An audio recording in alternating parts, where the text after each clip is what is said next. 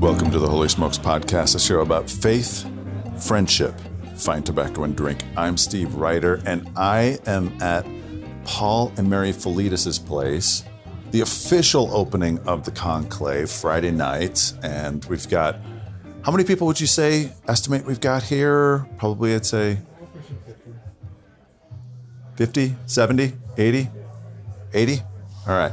So a little bit down because we're doing it in September probably. The weather's cooler, but yeah, we got a good turnout. And I have a guy here that I am excited about because I've had a handful of people tell me you got to get Jim on the podcast. So Jim Canfield, welcome to the Holy Smokes Podcast. It's good to be here. I've been to Paul's place a few times in the last few years. It has been shoulder to shoulder a few years. And it tends to get busier as it gets later. So I think we'll get there to those numbers you expect. The rain may be daunting folks a little bit. So, Jim, first question, what you smoking? I'm smoking the gateway cigar that we always give guys who come to the Treehouse. It used to be called a Dirt Torpedo. It's a Drew Estate cigar. It's very flavored, sweet, coffee, little Java. They've rebranded it. They've spelled the name Natural backwards on it. It's the cigar that got Luann smoking cigars. So this is what we give guys in their first, if they're new to cigars, to kind of ease them into it. How much do those things run? About $6. They're fantastic. Wow. Now, Drew Estates has rebranded these as Sweet Bottom Betties or Fat Bottom Betties. It's the same flavor, the same cigar. So they've unbranded this, and they're doing so much better with the rebranding. And that's a hell of a, because I have a Fat Bottom Betty here in my case, and it's a lot more expensive than $6. Yes, they've done a nice job with the rebranding and repositioning it, yeah. So those things are available still? So I don't know. When they were going out, I bought a lot. So I'm stocked for a while. Got it. And I got them at a little bit of a discount because they were trying to get rid of them. Nice. Yeah. Dang, if I would have known that, I would have gone crazy. And I did go crazy, so I have some if you'd like some. Well, I would. Because it would take a lifetime to smoke all the ones I have. Nice. All right. So, Jim, where'd you grow up? I grew up in St. Louis, Missouri. Okay. As a Cardinal fan. I grew up in a church that was, or a family that was church going, but we're not believers. Okay. Look at what kind of church did you guys go to? We went to a Disciples of Christ church. The one my grandfather went to, the one my mother went to. Yeah. The one my father faithfully went to every Christmas and Easter. So, St. Louis, what kind of family what did your parents do, siblings? Dad was an entrepreneur. He's a serial entrepreneur. Mom was a housewife, tennis player, one sibling brother, younger than me. So we were a very athletic family. We were a competitive family. Dad liked to conquer vacations. We would Give me an example. An example is, every kid grows up, and whatever their childhood is, it's normal, right? Yes. We all think our childhood was normal no matter what went on. Yes. Our normal vacation was we'd get the Ford Econoline van, we'd take out the back seat, put in the sofa mattress in it, the pull-out sofa mattress, where we'd crash in the back. The cooler between the two captain's chairs up front was filled with sandwiches, so we wouldn't have to stop. And so Dad would drive the 1,000 miles to Colorado. And so instead of stopping and changing drivers when he got tired, we did what I call the midair transfer. Dad would put it on cruise control. He'd get up out of his chair, hold the steering wheel from behind the chair. Mom would slip in, and the car never stopped. I thought that was normal. Because we didn't want people to pass us. Yes. We had the CB radio. We were aggressive. We were talking to people. We were, whatever we could do not to waste any time. Efficiency was important. It's funny as hell. Yeah. And so my father has not changed a lot. Efficiency is still important. Really? Yeah. Nice. That's great. So, you said athletic. Yeah. What'd you play? What'd you do? I grew up with tennis and swimming and went into baseball and basketball. And we always did skiing as a family. Nice. So those are kind of my sports. Yeah. What do you do still? Do you do any of those still on a regular basis? My body lets me do a little bit of tennis or pickleball, but mostly just gym stuff. I need to get back into swimming. I'd like to someday, but I'm mostly a hiking, working out in the gym, elliptical, just trying to figure out ways that I can get my body to go another 30 years right? I'm 59. Yeah. To keep going and enjoy that. I challenge you. Take that number up 40 years. Yeah. Well, 120 is God's limit, right? Scripturally, 120 is God's limit. Okay. All right. But so, even there... So where, then, Yep. does Isaiah 65 fit in with your theology, where someone who dies at 100 will be thought of as a mere youth? Well, if we're all living to 120, then they're a mere youth at 100. I don't know. Maybe that's in heaven. Maybe that's beyond. Maybe that's the next life where we think that. Where do they go then when they die?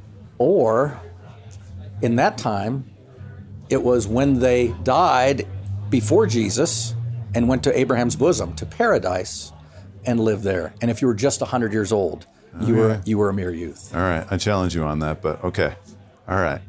So, St. Louis, what'd you do after high school?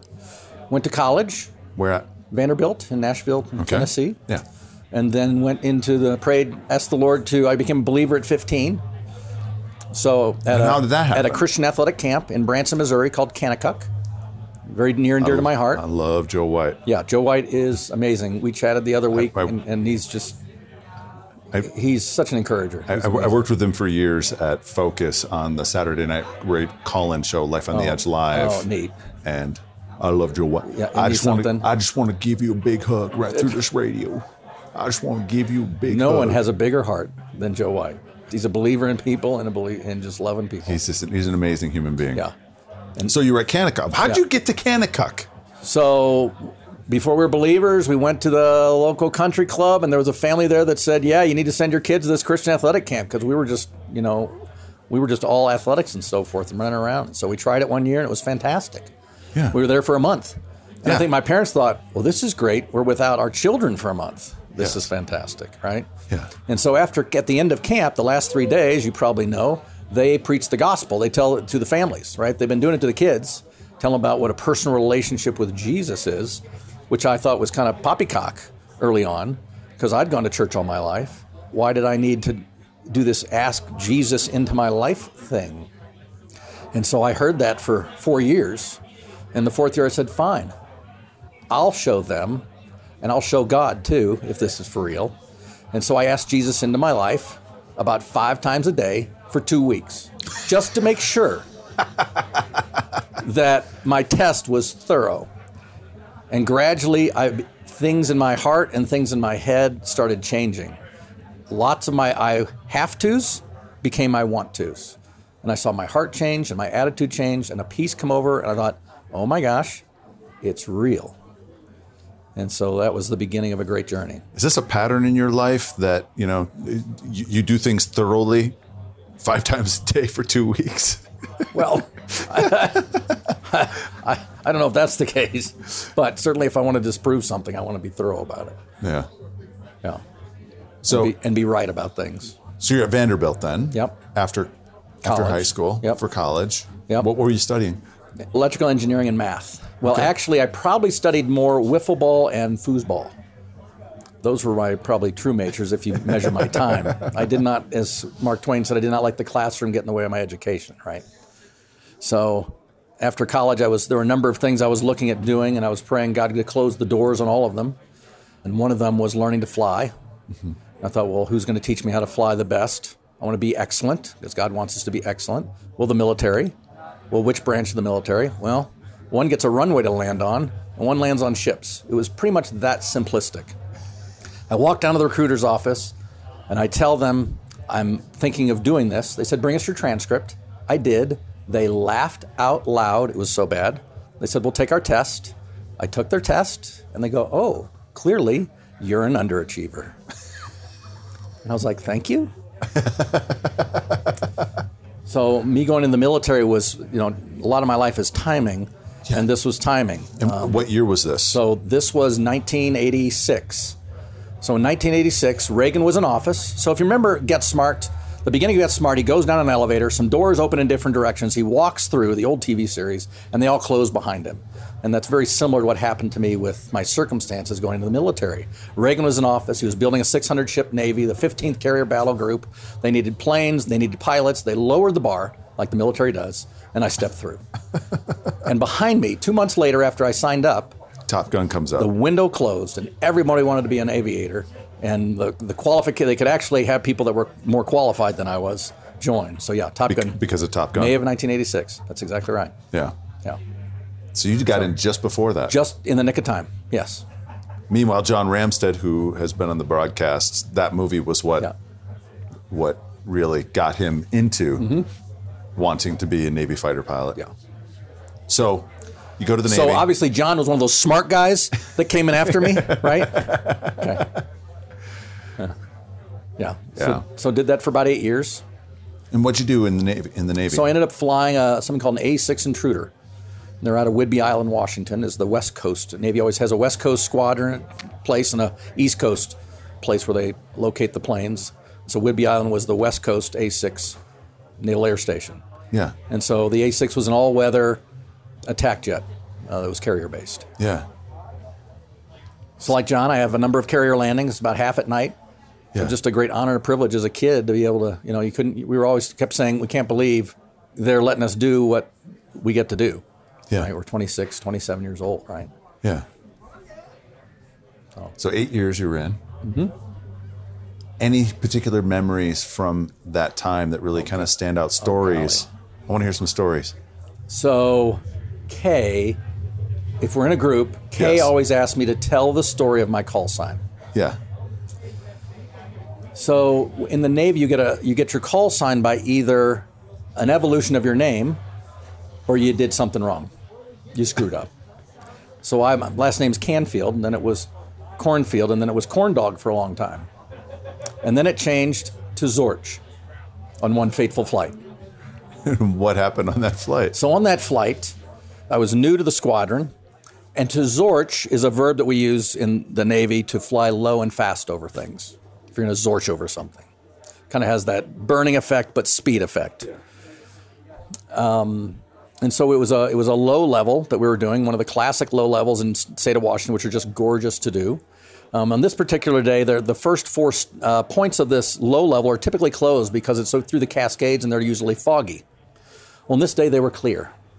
So it was probably my second time doing this. So going to point A, and at Point Charlie, there is a silver fox farm. And when you design the route and figure it out, there's always notes to say you need to avoid this town, you need to avoid this place, you need to avoid this silver fox farm. It's a noise-sensitive area. So this was a very noise-sensitive area right on the top of Point Charlie. Because the gentleman that lived there had been in the Vietnam War, and he was a special forces guy, and there was a price on his head, and they told him to kind of get lost in the woods. And so he did in the mountains of the Cascades, raising silver foxes for pelts and so forth, and coats and so forth. But apparently if you fly over it and it's really loud, the silver foxes tend to eat each other. Oh my gosh. So he appealed to Congress, please make them fly 2 miles away. We had to fly 2 miles away and 1,500 feet high. We had to kind of do a big U-turn, kind of a big detour around it. Yeah, up and over. And on this when you fly on a low level, you're kind of like not exactly point to point. You're enjoying the scenery. Yeah. You're finding the little nooks and crannies to fly through and fly over, right? You're kind of practicing your tactics and so forth. So on this particular day, we were enjoying ourselves after Point Bravo, and I said to my bombardier navigator, hey, would you put Point Charlie on the nose? Because I knew we were supposed to avoid it. Well, as he did, put it on my navigation. It went right on my nose, so I knew it was right ahead of me. And we went right as soon as we went over that ridge, as soon as it trued up, and I knew I was right on top. There was the house, with the chain link fence, and the little kennels around the edge of the fence. Yes. So we were not 2 miles away or 1,500 feet high. We were full speed, 50 feet over the top of his house and his backyard where his pen was. So you asked too late. Way too late. Yeah. Pulled the power back, but it was too much. And it wasn't just me. I pulled another plane with me because I was leading a two-plane. Yeah. So we went and finished our flight. It was a fun flight. Dropped our bombs, flew back through there's something called the VR 1355, which is just a gorgeous route through you've seen some of that scenery in the latest Top Gun Maverick with the snow caps and flying through that. It's an amazing, amazing scenery. So we get home, and I keep waiting for the boom to drop, and nothing happens. 2 weeks later, they call it's kind of a ground school for the base. A refresher of what are the rules of the road, What are the noise sensitive areas? Stay away from this area, stay away from that area. And oh, by the way, you guys have got to be more careful. We had somebody fly right over the Silver Fox farm recently. Next to me is my XO. And he starts cussing under his breath. I don't know why, but I know that he's not happy. And so after this is over, I said, well, I got to tell him. So I go up to the XO and say, XO, that was me. And he's like, oh, no. All right, I'll call Chuck. You know him? Oh, yes. Chuck Walters has the Silver Foxes. You know, we're in VA 155, and our mascot is the Silver Foxes. It's named after Chuck. Chuck was good friends with the first skipper of this squadron when it stood up, and every skipper after that has become good friends with him. Oh, no. So fast forward a little bit to in 6 weeks, there's a change of command. And who comes to every change of command? Chuck. So Chuck comes, and all four of us run up to Chuck. Sorry, sir, we really blew it. And he said, well, I didn't make an official complaint. I just called in. I haven't had a close encounter in a long time, so just be more careful. I'll see you after the ceremony. I said, okay, sir, thank you. So he's coming in. He's a burly guy. He's got the Special Forces beard still going, right? He's looking the part. And so after the change of command, we went back to the officers' club, where we all kind of yuck it up. And then Chuck gets on the chair, and he stands up and said, could I see all the officers in the pool room, please? And the pool room is a closed area. So we all go in. He closes the door. He's got a little baggie in his hand, like you'd get from Safeway. And it's got some things in it. And he asks, officers Casper, Bauercore, Canfield, and Young, please come to the front. So we all came up front. And Chuck said, I recently had a close encounter, and I would like each of these gentlemen, you guys to take one. And he opens the bag, he holds it at arm's length as if he was scared of what was inside, and says, take one. It's one of the dead silver foxes. We each pulled out a dead silver fox tail that I think he has dipped in mink oil or whatever. And so it is extremely stinky at the time. Yeah. And so that silver foxtail, any time that I got it out and touched it, I could not get the smell off my hands for about 4 days. I tried alcohol, I tried gasoline, I tried all the different soaps and sand and dirt and charcoal. Nothing. Yeah. It would take days for that to get off my hands. So as a result, I got the call sign Zorch. Yeah. So that can't be your only story. There are lots of stories, and I glory in my weakness. So the other stories are other times I excelled. There's a mission that we do to help us play with the Air Force. And we take off from Whidbey dusk, and we go up and hit a KC-135 tanker. Or excuse me, it was a KC-10. And the KC-10 has, the Air Force and the Navy have different refueling philosophies. The Air Force has a boom that a guy drives through a little window and plugs it into a receptacle into the Air Force jet. In the Navy, we have a probe that we plug into a basket, so the pilot is in control of doing that. And so there is a device that they attach to the boom on the Air Force plane, the Air Force tanker, that is 9 feet long. It doesn't have any inertial reel in it like the Navy apparatus does. It's about 4 inches thick of a hose, very stiff, and a giant basket that you plug into. So this is my first time plugging a KC-10 at night. And so we went up, and my skipper was I was on his wing, and he plugged very easily, got his gas, and left. And then I went in and plugged and fell out, and plugged and fell out, and plugged and fell out. Finally got tired of falling out, so I said, okay, I'm going to make sure I don't fall out this time. So I get up there, and I don't fall out. And I keeps kind of creeping up forward. And I pull a power back, and it keeps creeping forward. And now there's a big loop. There's a big bend in this hose. And now it's becoming a loop. Well, there is a certain design shear point on the end at the boom point. And sure enough, I got close enough where that now tight loop sheared, and then all the tension came unfurled, and it came through my canopy when it came off. What? We measured it. It missed my helmet by about 3 inches. Wow. And so now I'm flying a convertible at 20,000 feet. So fortunately, it's not the front windscreen, it's the side windscreen, which are thinner. Yes. And so we flew into Ogden Air Force Base. Landed, had to wait. The Air Force guy said, "Oh, I knew when a Navy guy was calling for an emergency, it was something real. You wouldn't believe what these Air Force guys do." So skipper came down, landed. "You guys okay?" "Yep, okay. We'll come send you a new canopy later." That's the end of that. I end up flying the jet home. Fast forward 20 years.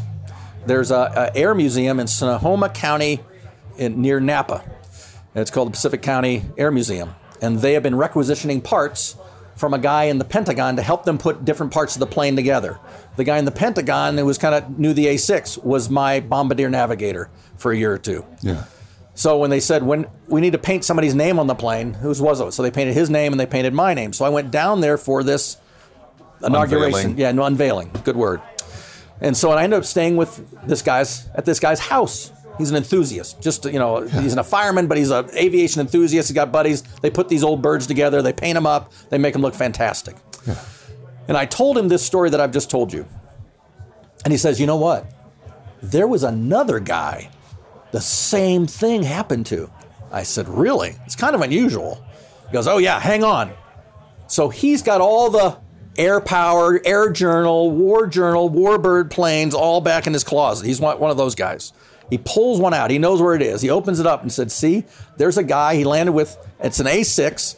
He's got a probe, a 9-foot a basket on his probe, and a 9-foot hose hanging off the side of his plane. See?" Well, no, that's not another guy. That's you. That's me. Yeah. So I was immortalized in some magazine somewhere, as I glory in my weaknesses. So after the military, then where'd you go? I left the military. I got married while I was in the military to a Navy widow who had 2 kids. So they were 11 and 14 when we got married. And we had our first, and something happened to my wife. She became very anxious. Our daughter was acting out, was making very interesting decisions. So we were having a difficult time knowing what to do with her. And then my wife at the time became very anxious. So it became time to leave the Navy at that point. So it was circumstances that kind of drove me out. I didn't feel right going on deployment and leaving for 6 months at a time. Her hands were full and her mental capacity, something had changed. Yeah. And so we went back to St. Louis at that time and left. We had our second child and it didn't get better. She ended up becoming suicidal and ended up on psychiatric meds. Didn't want to do the counseling, didn't want to do exercise, but just wanted to stick with the psychiatric meds. I became very lonely. I remember driving home crying, not knowing what to do. I was the Christian. I could wear the mask. Everything was good. I didn't have any problems, right? And so I didn't know where to turn How old were to you ask at the for time? help. How old were you at the time? At that point, if Eddie's 7, my 33, 32, 33-ish. And how old were the kids? The kids were, Becky would be 4, Eddie was 1, and the older kids were 12 years older, so 16 and 19, the 2 older stepkids. So our 19-year-old daughter, we'd already asked to leave the house because she couldn't follow rules. She can continue to bring, and we were sacrificing everything to deal with her, sacrificing the other kids. So that was a difficult time, but what happened to me was when Eddie gets about 3 or 4, I don't know what to do. And backing up then knowing I got involved with pornography before I became a believer. And that really sunk into me and took a grip on me. So my acting out and escaping was with porn at that time. And it thrives, it flourishes in loneliness. Right. And I was lonely, and I didn't know what to do, and I didn't know how to ask for help. And the porn ended up not being enough, and I found a friend at work and ended up stepping outside of my marriage. And I ended up doing that several times. And so I finally got to the point where I was sick of myself. How did you reconcile your faith with doing that? I didn't know what to do. I said, I know this is wrong. I'm feeling guilty. I'm feeling shame. We're going to church. So it was very difficult to reconcile. But I'd always battled that and it kind of coexisted, the shame and my acting out with my faith. Yeah. And it was there before I got there. And so I felt trapped. I felt in great bondage. I felt I'm always going to be this way. That was my escape. Yes. When dealing with pain in my life. And so I got to a point where I was sick of myself and said, I got to do something different. Doing the same thing, expecting different results is insanity. Yeah. And I got to a point where I could not stop. And that's when I knew I had a problem. I felt that I could always stop and manage it before then, but now I realized I could not. And what'd you do? At that point, I confessed everything to my wife. That probably didn't go over very well. It didn't. And most guys only confess what they have to because of a crisis. I hadn't had the crisis. I hadn't gotten caught, but I was just sick of myself and and I just shared everything with her.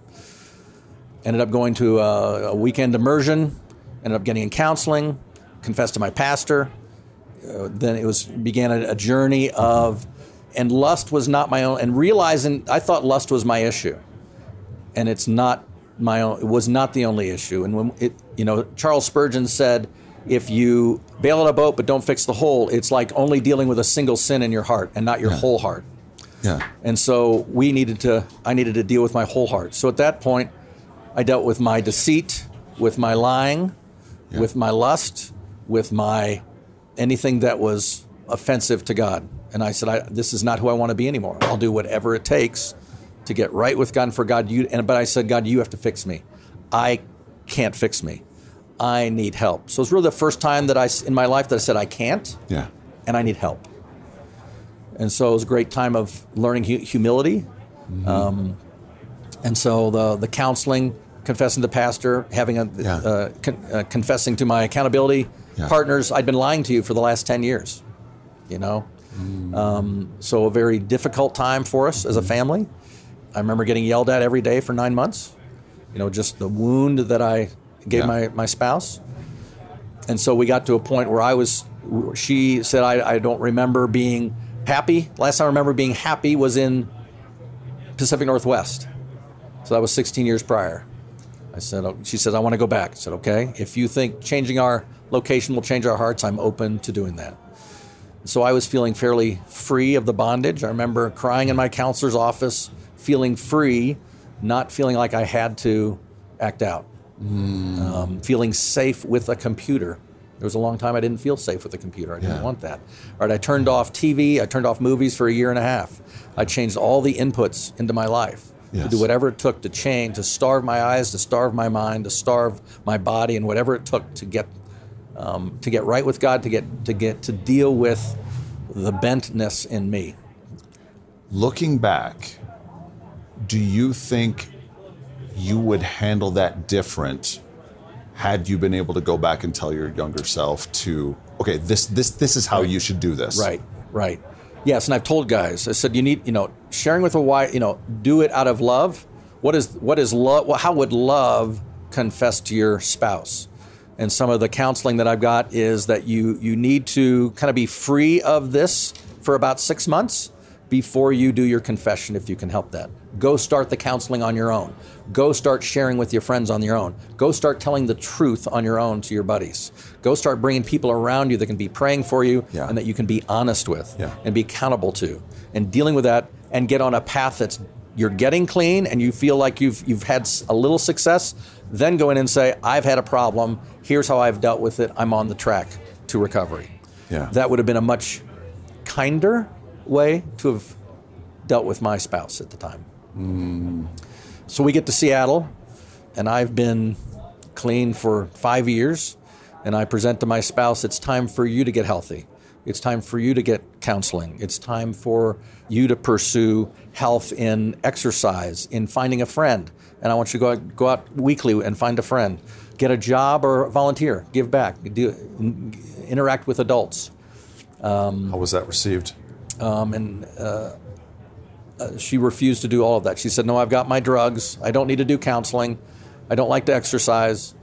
My doctor says I'm going to be on psychiatric meds the rest of my life, and that's all I'm going to do. So at that point, I started to lose hope. I wasn't sure what to do. And at some point, I really feel like there was something inside me that happened. I don't know if it was God releasing me or I had a psychological break. I don't know. Yeah. But at that point, I pursued divorce and knew that I couldn't stay in that misery. And I realized that she didn't love herself enough to do that. She didn't love me enough to do that. And she didn't love us enough to do those things. How old were the kids at this point? We left my daughter, who was a senior, in St. Louis to finish her senior year. My son was a freshman in high school. And so he finished his freshman year and was into the sophomore year, kind of that time frame. How did everyone handle that? How did your ex-wife handle that? When I told my ex-wife that I wanted a divorce, she said, well, you said you'd never say that word unless you meant it. I said, that's true. We agreed we would never say it unless it was time. I told my daughter, when you get back for the holidays, your mom and I might not be living together. She said, Dad, I told my friends that when you guys get a divorce, I'm having a party. Why? Well, I was happy and deeply saddened at that moment because she saw the tension. She saw the tension and the dysfunction and the relationship issues, right? And so, yay, she knew it wasn't all a mystery, but oh no, we led such a bad marriage in front of her that's how she felt about it. Oh. Both girls, my oldest daughters, my stepdaughter, and my younger daughter, said, yeah, we knew it was coming. We understand. My son was completely blindsided. Really? Yes, and just that surprised even his sibling, even the daughters. So he had his struggles and issues with processing that as well. Yeah. So then I moved into a place called the Treehouse that we affectionately call now the Treehouse, and God gave me that house, and then there's a number of different ways that happened. Talk about it. Because it's a pretty central part of Holy Smokes, Seattle now. Yeah. The Seattle area, Issaquah. Yep. And we're going to have Buzz on and you in an episode that's coming up right after this one to talk about those guys that are in the Seattle area and what you guys are doing over there. Yep. Yeah. So I had been looking at flipping houses and so forth. I had online tools that I'd subscribed to that told me what was coming up, what was short saled, what was going to the courthouse and so forth. And I saw this house and it just struck me. What year is this? I was just drawn to it. 2012. Okay. And so I'm looking at this house. It's a short sale. I know that a short sale, having been a director in a bank at one point, I knew a short sale needed to take time. So I put in a bid on the house. And so I waited, and I eventually saw that was going to the courthouse steps. And I told my realtor, you're going to lose your commission in 2 weeks. You, the buyer, the seller's broker, and the inside broker, the short sale negotiator that I'd agreed to sponsor. And so they all started panicking, and the day came that it was going to the courthouse steps, and we were waiting for it to get pulled, and it didn't. And I went to the bank that morning and got the cashier's checks, and I'd already done a dry run and watched one of these Saturdays happen. Yeah. And so I went there and stood there in front of the guy, found the guy that was selling the house. I'd borrowed some money from a family member, but it wasn't quite the right amount, and so I had to grab a hard money guy to join me, so that was kind of a part of the adventure. And so together we put our money in and they agreed, and so we started bidding with a gentleman that was against us, and eventually I got the house. Ended up paying less than what I'd put the bid in for, so praise God, right? So a great education, and that paid off. So that house, did some work on that house. It was a triple flag lot, so there were 2 lots behind me, one right on top of the house. I noticed that they were owned by a trust. You have online tools in Seattle, so I didn't worry about it too much. Until 2 guys came to my house one day and said, tell us about your lots in the back. What are you talking about? The lots you have for sale. What are you talking about? There's no signs in the yard or anything. The next day, a couple walks up into my driveway. Can I help you? They're gazing up into the woods. Yeah, tell us about your lots. What do you mean? Your lots for sale that you can build on back here. I said, well, you may want to check to see that it's kind of steep land. So I immediately called my real estate buddy and said, what's going on back there? What's happening? He said, you've got 2 lots that are for sale. And I said, oh no. And they were no longer owned by a trust. They were owned by Word of Life Ministries. So what had happened? The trust had donated the land to the ministry, right? So I kind of surmised that, and I said, well, tell me what's going on with these lots. Well, they've been pending for 3 times. Oh, no. And they've all fallen through. Why have they fallen through? Well, feasibility. Interesting. Let's put a cash offer in on the one behind me for a low ball rate, and that's all I want. And so they came back and said, nope, you got to buy both lots. I said, I understand that. Okay, so I gave them offered a pittance for the second lot. And so they kind of negotiated back and forth. We were $5,000 apart, and I went to bed in a huff in my negotiations because I was hard-nosed negotiating for this. And the Lord woke me up. Do you take after your father in that? I'm trying to. I'm a mere shadow of his negotiating ability. And the Lord woke me up in the morning and said, really? I'm giving you these lots for this little amount of money. You're $5,000 apart, and you're really going to dicker over it? And it's a ministry. I go, Lord, I'm sorry. And I repented, got on my knees, and I repented, and I went downstairs, picked up the phone to call my realtor, and he was calling me before I could dial. And he said, they'll take your offer if you pay closing costs. And I said, done. And so I knew that God had given us the land. So Buzz came over, and you'll talk to Buzz at some point. Buzz came over, and we staked the land. I said, what does staking the land mean? Well, he brought 4 boards with points on the end, and we wrote verses on them, and we prayed over each of them, and then we went to each corner of the land and staked them in and declared that this was for God and declared it his territory and for his purposes. And so that's when, and Holy Smokes had already started some degree before then, as just Buzz and I on the front porch. When I came to Seattle, I called Joe White and I said, who's your guy, your Men at the Cross guy? Because I went on his website, and he said Seattle, and he just said pending. So I go, maybe he's got a guy. So he said, my guy is Buzz Leonard. And he says hello in about 30 minutes. I said, all right, sounds like my kind of guy. And so I met Buzz, and we hit it off immediately. I had no friends, and he was, I think, in need of some friends as well at the time, so we bonded well. He came over and taught me how to smoke a cigar. So that was the first time I learned to smoke a cigar. Yeah. We did it on my porch every week. And then another guy came, and we started talking and hanging out. And a 4th guy came, and the porch got too small. And so then we tried to do a fire pit somewhere, and it just didn't work out. And so I built the landing out behind the house.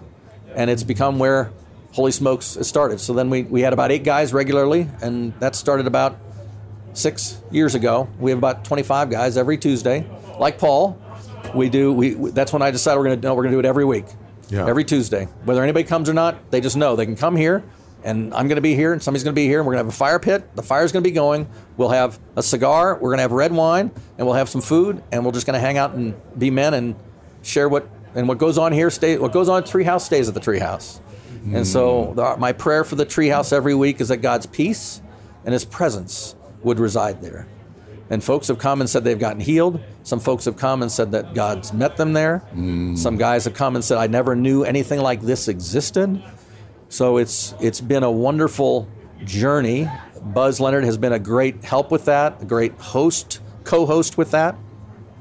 And we've created a team of guys now that kind of host. So when I'm gone, it still goes on. They still open up the house, they still set up, and they still clean up. So it's been a wonderful journey to transition into that. And I love opening my house up. I love giving back. I love to see what God is doing. I'm just a shepherd of my house, a steward of my house and the land that's back there and what we've built. And so it's great to give guys a place to go. And in Seattle, public smoking is outlawed.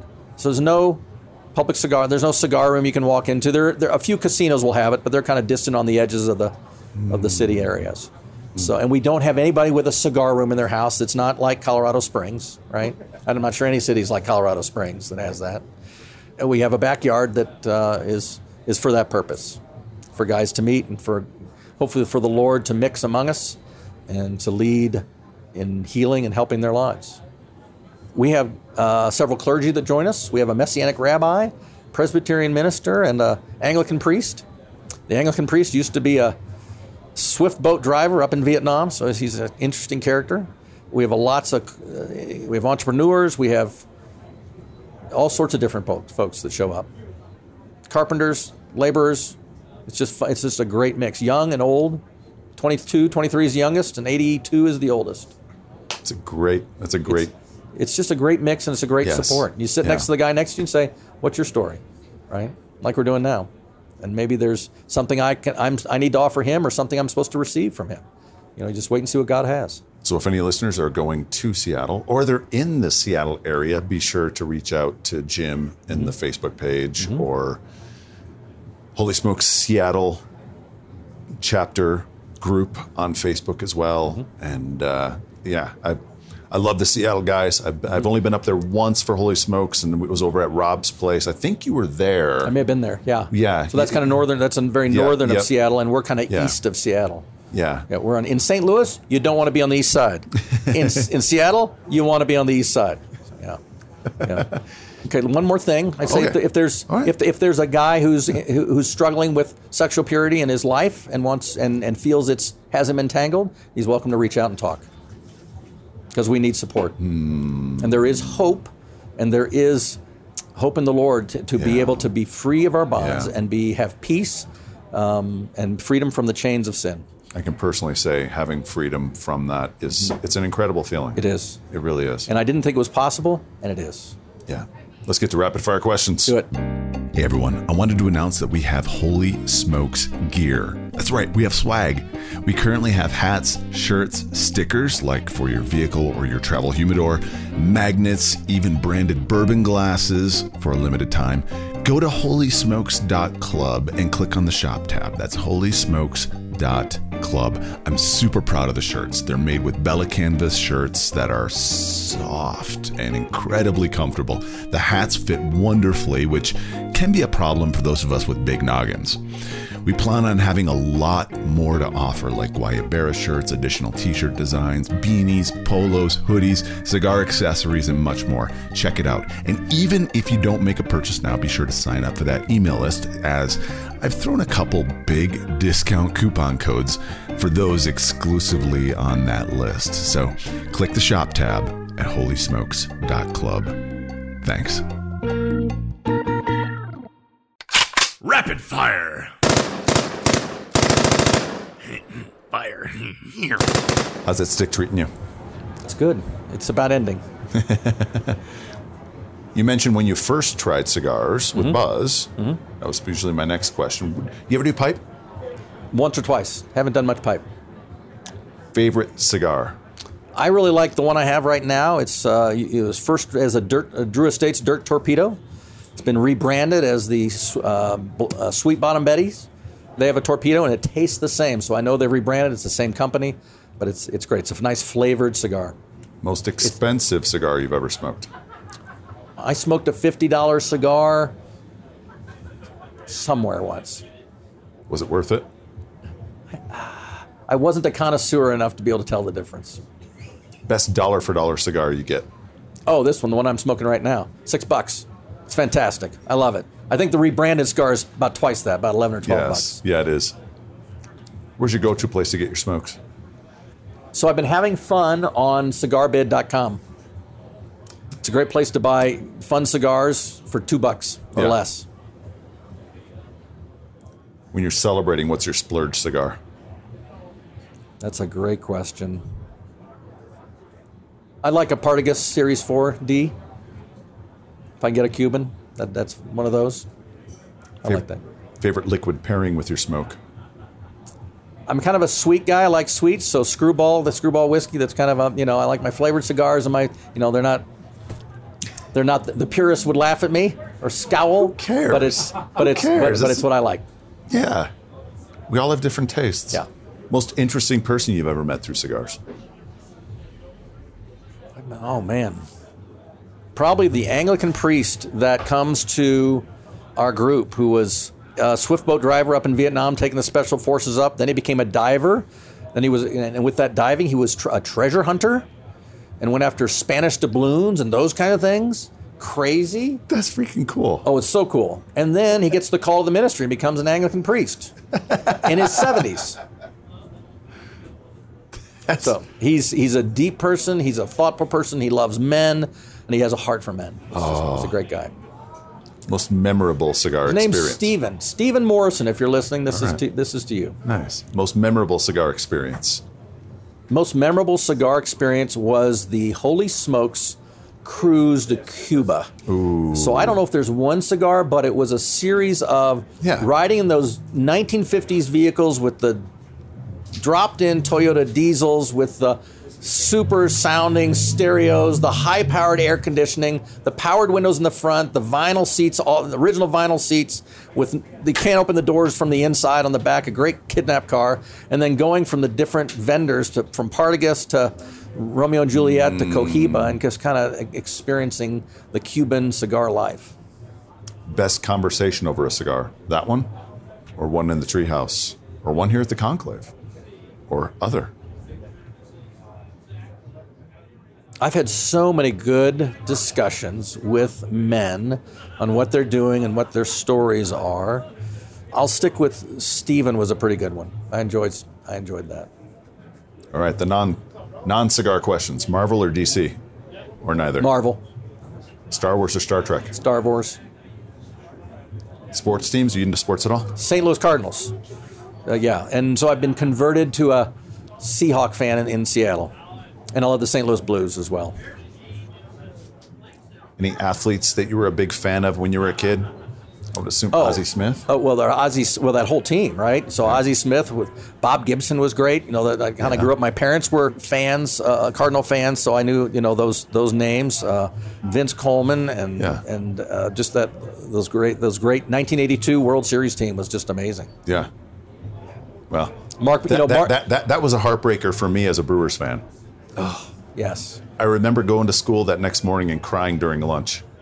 So you were celebrating, and I was crying as a second grader. Yeah. One of my more memorable games was in 1998. 1996 was the strike, as you remember. 97 was scabby and awful. Yeah. We had a bad taste in our mouth, and two guys brought baseball back, Sammy Sosa and Mark McGwire. That was electric. Those it was an guys, electric season. It's unbelievable season. I mean, even though, looking back, steroids, it brought people back to the stadium because I remember with the strike, I was like, screw this, I'm done with baseball. If they want to do this, if they want to cancel the season, no World Series, I'm done. That's right. And that's exactly what baseball needed. Yes. As big of a black eye as it is, when you look back in history, it was really important for the game. Yes.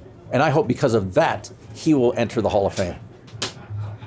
Yeah. To this, and I got to go to the last game and watch him hit 69 and 70 with my daughter, with my youngest daughter. So that was a fun memory. Oh, that's epic. Yeah. That's epic. Yeah. What kinds of music do you love? I love contemporary Christian music. When I became a believer at 15, I gave my ears to God. My brother told me you sacrificed your musical taste with what I was listening to at the time. But I do love to worship and love the Lord. But other than that, 70s and 80s. Favorite bands? I mean, everything from Keith Green to Crowder to Chris Tomlin. Favorite food? Sushi and steak. We have what we call at the Treehouse dessert. And dessert is the last thing we serve. And it's a 4-inch thick ribeye or New York strip. We start on the grill and finish in the oven. And it's a favorite of the guys. Dogs, cats, neither or both? Dogs. Nickname growing up or in college? Not your call sign? Not my call sign. Pretty much Jim. Some variant of Jim. Corn Dog was there for a while. What's one unusual fact that few people know about you? I'm writing a trilogy. Ooh, talk about it. So I felt God's compelling to write about the story of a different lens for Jesus. I call it the progressive revelation of Jesus through the eyes of paradise. Paradise being where people went when they died who the faithful in the Lord went before Jesus rose and opened up heaven for them. So my first book, which comes out around Christmas, is called Trouble in Heaven. What the hell happened there?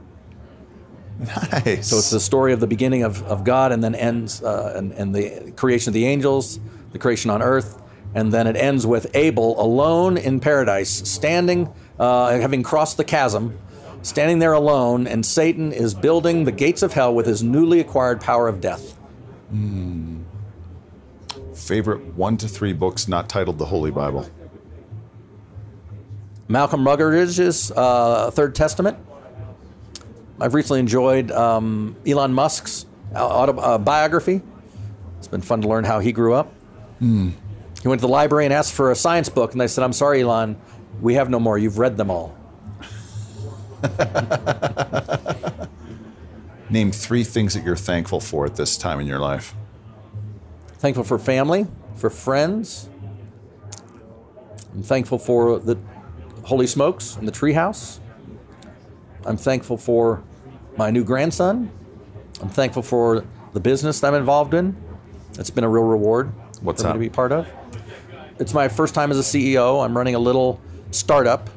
It's kind of a turnaround for the startup. The founder was let go, and I was put in place. But my father's is the chairman of the board, and so we're doing it together. So he's kind of my mentor in this. Wow. And so it's been really special to be able to turn the company around and see it. We were cash flow positive for the first time this last spring, and so we're growing like cats and dogs. And so it's just a fun problem to solve, and it's fun to do with him. Is your dad back in St. Louis? Or is he? Dad's in St. Louis, and he had a health scare a few weeks ago.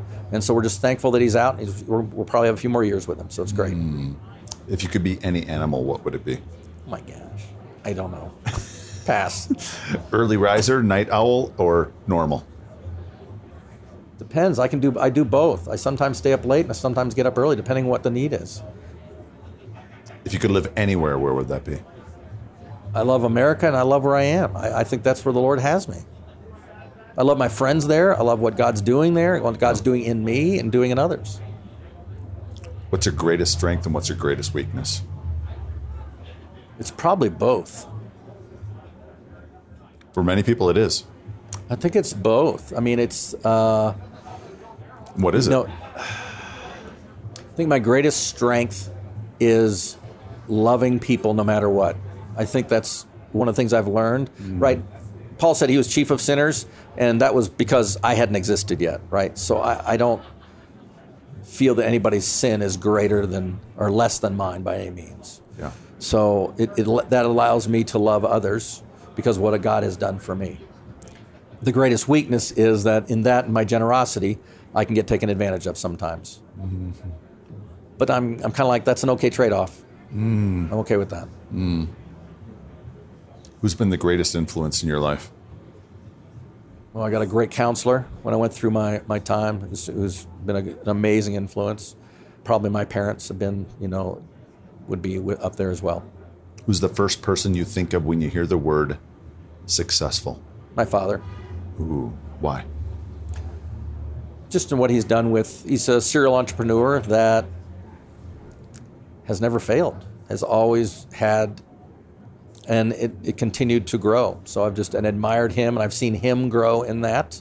So success in his character as he's grown, as well as the success of how his strategy and how he's dealt with people. And you came to faith at 15. Mm-hmm. Did he ever come around, your parents? Yes, my parents came around about the same time. Really? Dad stayed in the business world. Mom went into something called Bible Study Fellowship and grew through that and ended up becoming a teaching leader in that. So wow. It's been a fun ride. What do you do for self-care, to rest, to recharge? I like to work out. I like to stay physical. I travel about once a month. I just leave. I go and the cause is usually something friends or family oriented. I just have I enjoy my quiet time, enjoy a cup of coffee, and sitting out on the landing out behind the house, and in the mornings, and watch the sun come up and be in the trees. It's called the Treehouse because there's a lot of trees there, so it's just it's super peaceful there. It's just a great place to recharge. All right, last 3. What does Holy Smokes mean to you, and how has it contributed to your spiritual journey? Mm-hmm. After my recovery from deep sexual sin, I wasn't sure God could use me anymore. And so it's an example of God allowing him to use me, to work through me, to allow my gift of generosity and my joy of being with men to kind of flourish. If you could have a holy smoke with any 3 people throughout history, living or deceased, who would they be? Can't name Jesus. Okay. One of my favorite books, I love Malcolm Muggeridge. I know folks probably say C.S. Lewis or Tolkien or whatever, that crew, but I would love Malcolm Muggeridge. That's the first. That's a first. He was part of that ilk, that crew. I think certainly my grandfather, who was a cigarette smoker, and I would love to sit down and have a cigar with him. Was that your dad's dad? My dad's dad, yeah. What did he do? He was a salesman in the plumbing industry, but he was also an alcoholic. And at his funeral, a lot of guys came up and said, it was your grandfather that pulled me out of the gutter, sponsored me, and I am who I am today because of him. Oh, So he's a recovery guy, too.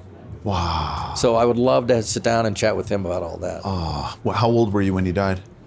I just left for college. So I'd cut their grass for the last 10 years and took off to college. Then my brother took over. Last one on the list? Yep. Oh, Teddy Roosevelt. One of my favorites. I'd love to hang out with Teddy. Critic and the man in the arena, right? Oh, it's one of the best speeches ever. Yeah. I've got that as my screensaver, or my background for my phone. That's a great one. And he was the one that first did the Navy, right? Took the Navy around the world, the global power. Walk with a strong stick. So just a great man's man. All right, last question. If we're meeting 1 year from today, and I got a bottle of Screwball, and we're busting out that ribeye that you guys cook up at the end of a Tuesday in Seattle, what are we celebrating? We are celebrating that my third book of the trilogy has been published. The third book. 1 year? Wow. Well, you got the first one coming out. First one is written. Yes. Should be published by Christmas. Second one is being written. Yes. Hopefully then published maybe Q1-ish. And so it would be published Wow. by Q3. It's got to be, because I'm running a little bit of a race with Mel Gibson and Jim Caviezel, who are doing The Passion of the Christ 2 the next 3 days. Yes. And my book 2, a section of my book 2 covers that, because I'm in paradise, right? So Jesus dies, comes down, and he rescues the prisoners and sets them free. He preaches condemnation to the demons. And so that time that is part of my book is also part of his movie. So when's that movie coming out? So what the hell happened on Saturday? That's probably going to be part of the third book. So the movie's supposed to come out, I think, June timeframe next year. Oh, wow. Cool. Yeah. I'd heard they were working on it, but I didn't know at any point that it was set. That's my understanding. Jim Canfield, my man, thank you so much for being on the Holy Smokes podcast. I really look forward to hanging out at your place next time I'm in Seattle. Thanks, Steve. It's been great talking to you.